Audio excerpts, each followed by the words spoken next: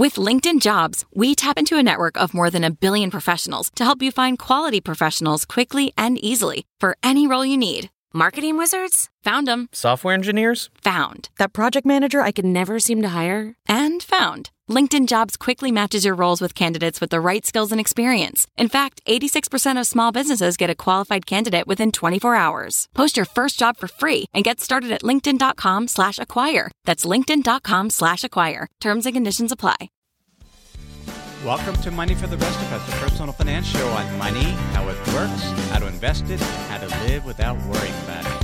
I'm your host, David Stein. Today is episode 28. It's titled, Live by Your Own Financial Rules. We're talking financial rules today, and I want to start with an experience I had in the early part of my career where I fired a money manager because they broke the rules. This was in 1997 during the fall. There was an Asian crisis where there was slowdown in Asia, there was capital fleeing the countries, their currencies were crashing, and there was a definite concern that we were heading toward a global recession. One of the money managers that we used for our clients at the time was a firm named Freeze Associates. It was headed by Foster Freeze. The fund we used, the mutual fund, was the Brandywine Fund. Foster was a spectacular investor and very much an innovator. He was one of the first managers to focus on a high-octane growth style, almost momentum-oriented. It was earnings-based, and so they were focused on a 6-month window, and that was they were forecasting earnings out only 6 months, and they were trying to determine which companies the market had underestimated the earnings growth, and so they were looking for earnings surprise. And that was their basis for investing. Very high turnover, about 200% turnover in the fund. And we'd used them for a number of years, and they had grown their firm to about $10 billion in assets. Well, that fall, they moved from essentially 0% cash to 70% cash in a week. And that broke a cardinal rule at our firm is don't time the market. Don't make a market timing call. And from our perspective, at least initially, that's what we felt Freeze Associates had done. And so I was the analyst in charge of the firm. So I flew out with a colleague to the outskirts of Philadelphia. We met with the professionals there. We talked about their decision process and their rationale, and from their perspective, they hadn't timed the market. They simply, because the earnings expectations were crashing for the companies, they didn't have any that they wanted to buy. I didn't buy it, and not that necessarily they were lying, but it was a judgment call, and I made the recommendation to terminate the firm from our clients because we had slotted them in very much the small company growth sleeve of client portfolios. And the rationale for termination was it was our job as consultants to make allocation decisions, not the job of the underlying managers. And the fact that they'd moved to cash, we felt, had broken a fundamental rule. Now, a lot of advisors felt the same way, and so Freeze Associates actually lost half their assets in over the next 12 months. Went from $10 billion down to $5 billion. In retrospect, it was kind of a mixed decision in the sense that from a performance standpoint, it actually worked out well because as the markets rebounded pretty substantially in the first part of 1998, Freeze Associates was primarily still in cash, and so they ended up trailing the benchmark by 15%, and we were able to get our clients out. On the other hand, in retrospect, I was a little too hasty, I think, or too rigid in how I saw things. I was still a novice. And here's the thing about financial rules, or any type of rules. When you're beginning at something, you tend to be very rule-focused. Once you become experienced, then you have the ability, you've internalized the rules, and you're able to recognize patterns, nuances, areas of gray, and you could even make up your own rules.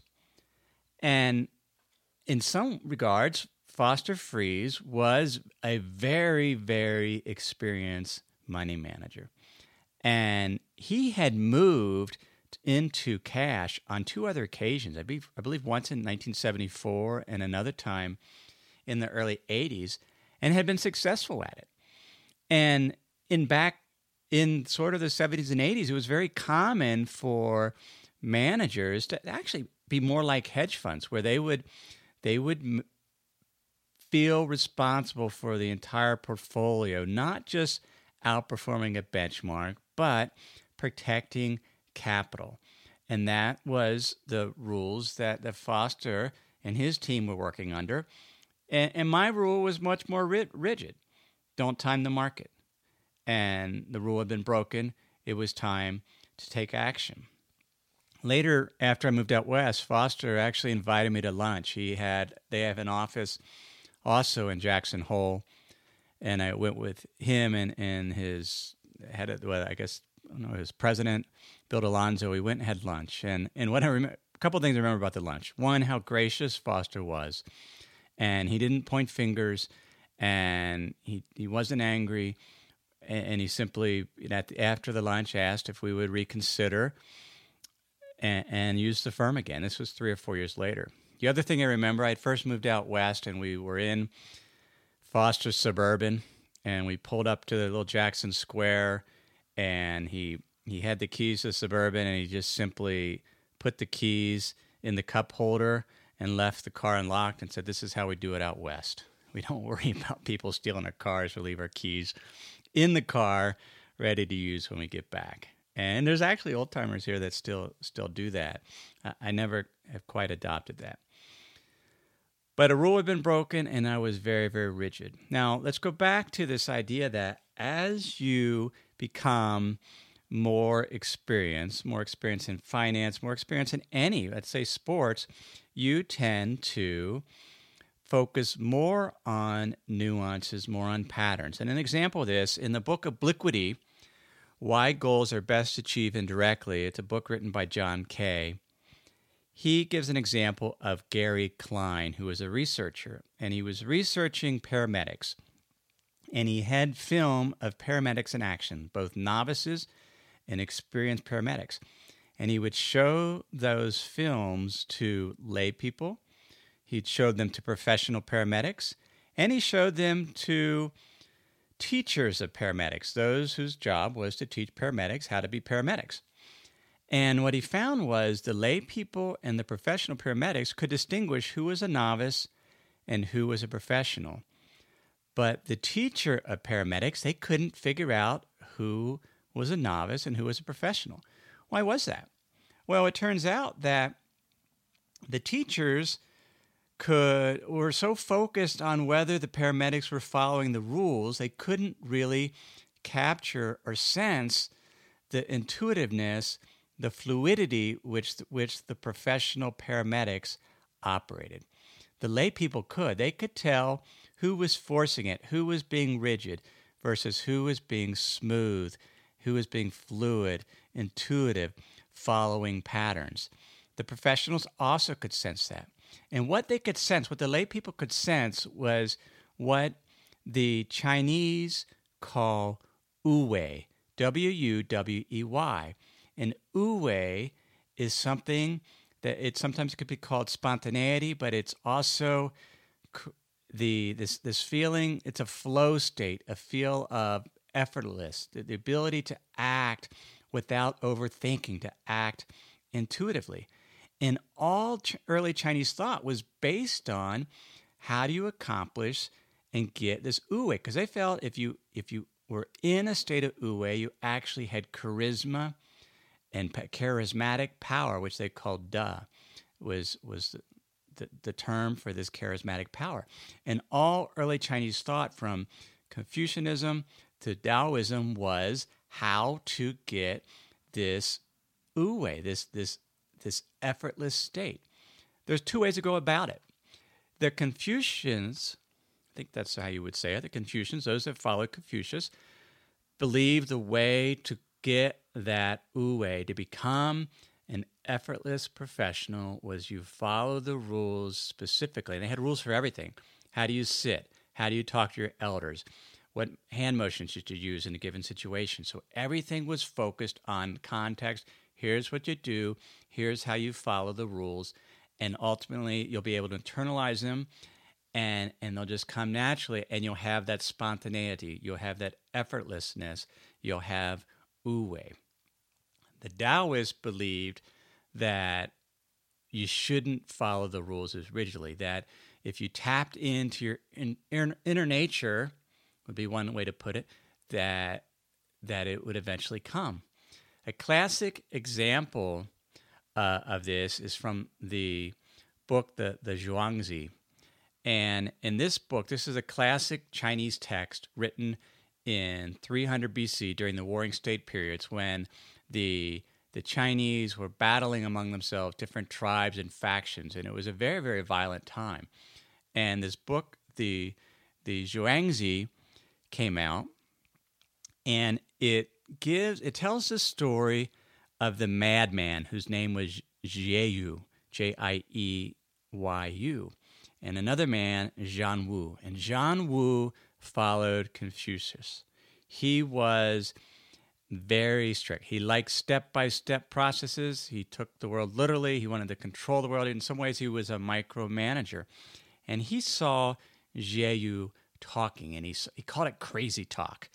And here's his quote. Jieyu talked big without getting at anything, going on and on without getting anywhere. I was shocked and terrified by what he said, which seemed as limitless as the Milky Way, vast and excessive with no regard for how people are. And Zhan Wu's friend said, well, what was he talking about? What was Jieyu talking about? And he relates how Jieyu was talking about this man. He actually called it a man spirit who didn't live a conventional life, that wasn't eating the 5 sacred grains that the ancient Chinese would eat. Instead, this man would feed on the winds and dew. He rides upon the air and clouds as if hitching his chariot to soaring dragons, wandering beyond the 4 seas. What does that mean? I mean, that does seem like crazy talk. A man flying on the air and clouds. And we learn later in the book that Jieyu was unconventional. He didn't believe in taking the most direct course. He believed in doing things indirectly. In fact, here's a quote here. He liked to sing.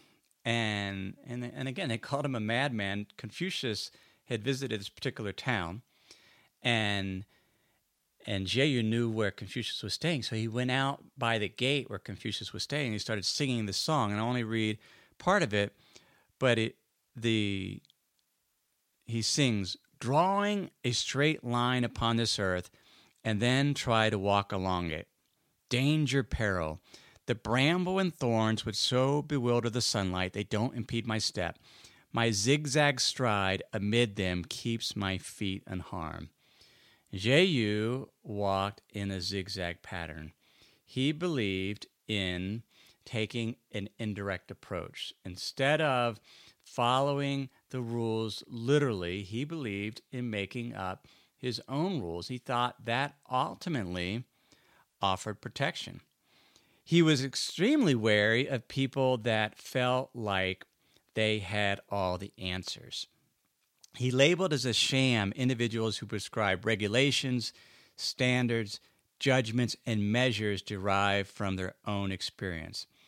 You ever looked at all the success books out there, these corporate titans that write a book about how to be successful, but they follow their own life and then state rules for what they need to do what we need to do in order to follow that same path? That was something that Jieyu was very wary of. He felt individuals could find their own rules. And there's this debate within early Chinese thought, because you had those that followed Confucius that felt like you had to follow the rules exactly. That's what you needed in order to become cultured, to become the ability to actually experience wu-wei. You would follow the rules so exactly. Whereas Jieyu was much more of a free spirit, that we just let things go and follow our intuition naturally, that we'll be able to experience the wu-wei. That if we ride on the air and the wind, and often it's a very much an indirect approach. It's zigzagging. Instead of going in a straight line, we zigzag. Now, what does that have to do with financial rules and how you live your financial life? Let me pause here to share some words from this week's sponsors. When you're hiring for your small business, you want to find quality professionals that are right for the role. That's why you have to check out LinkedIn Jobs.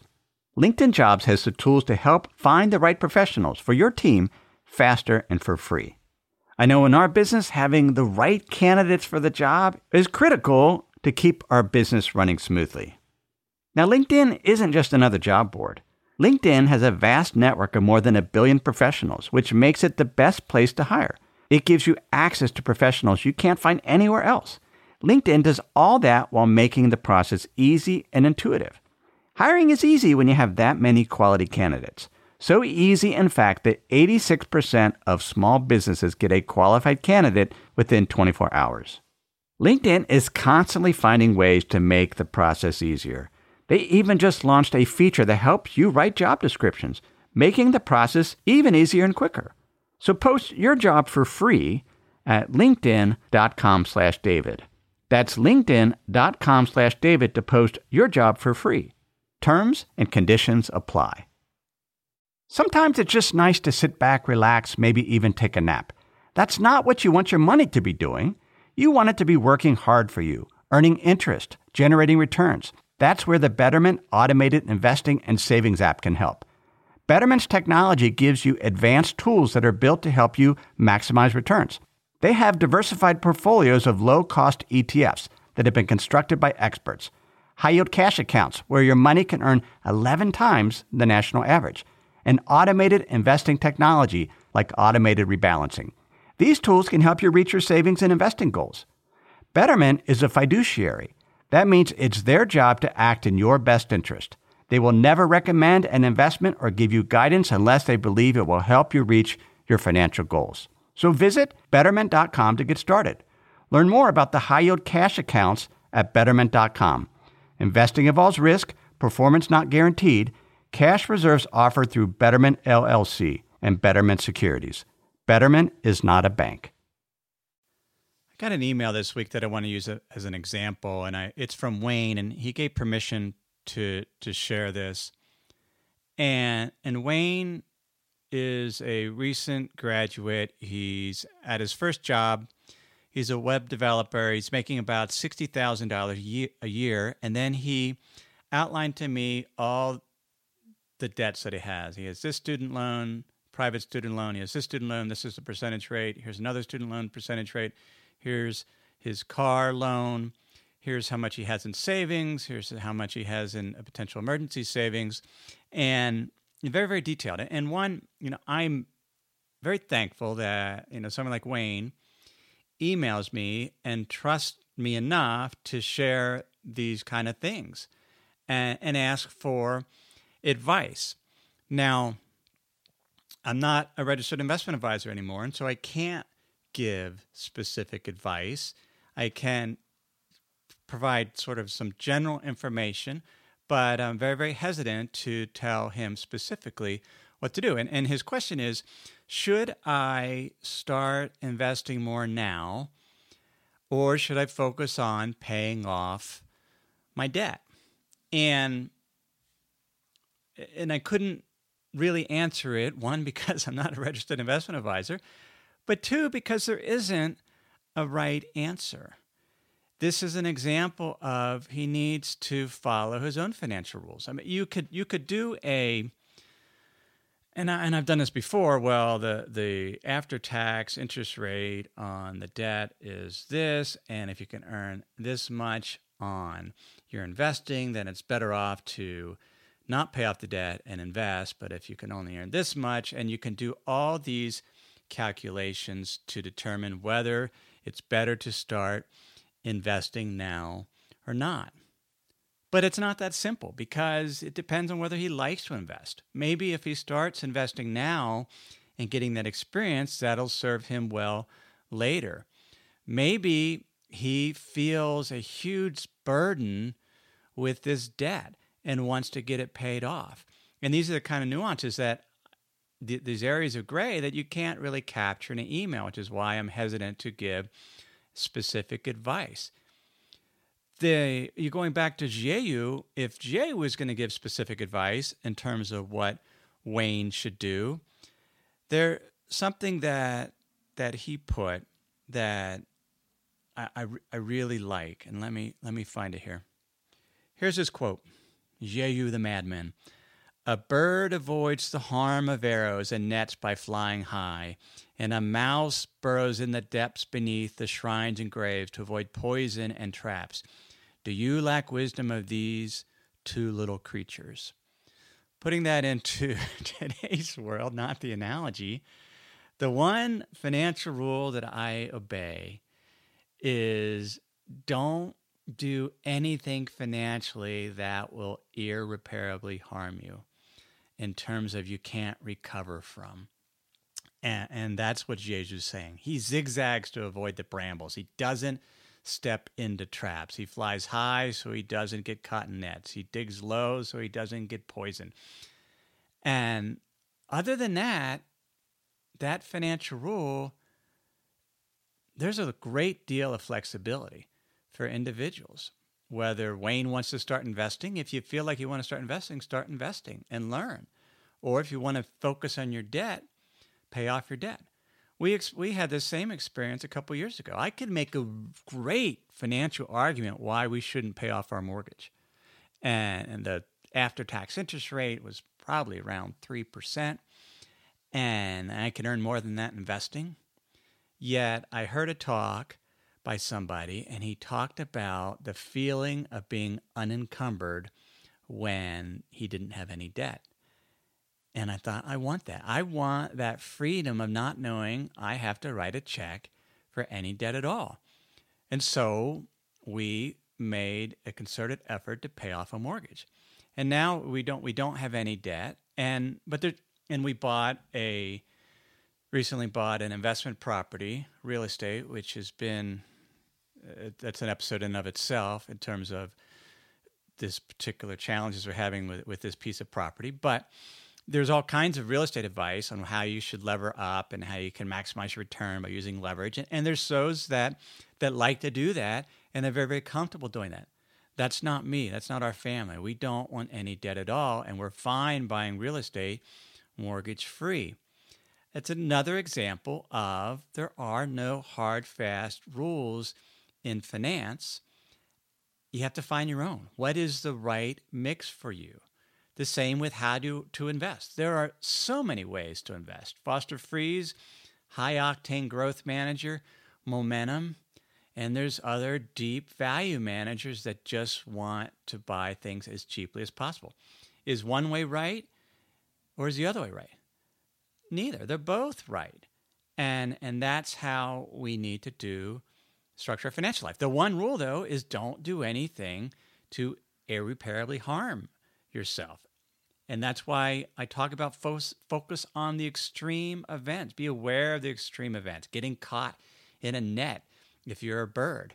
We focus on the extreme and you protect against it through insurance, through some savings, through education, perhaps through some food and water storage and things of that sort, just to protect against the extreme so you're not irreparably harmed.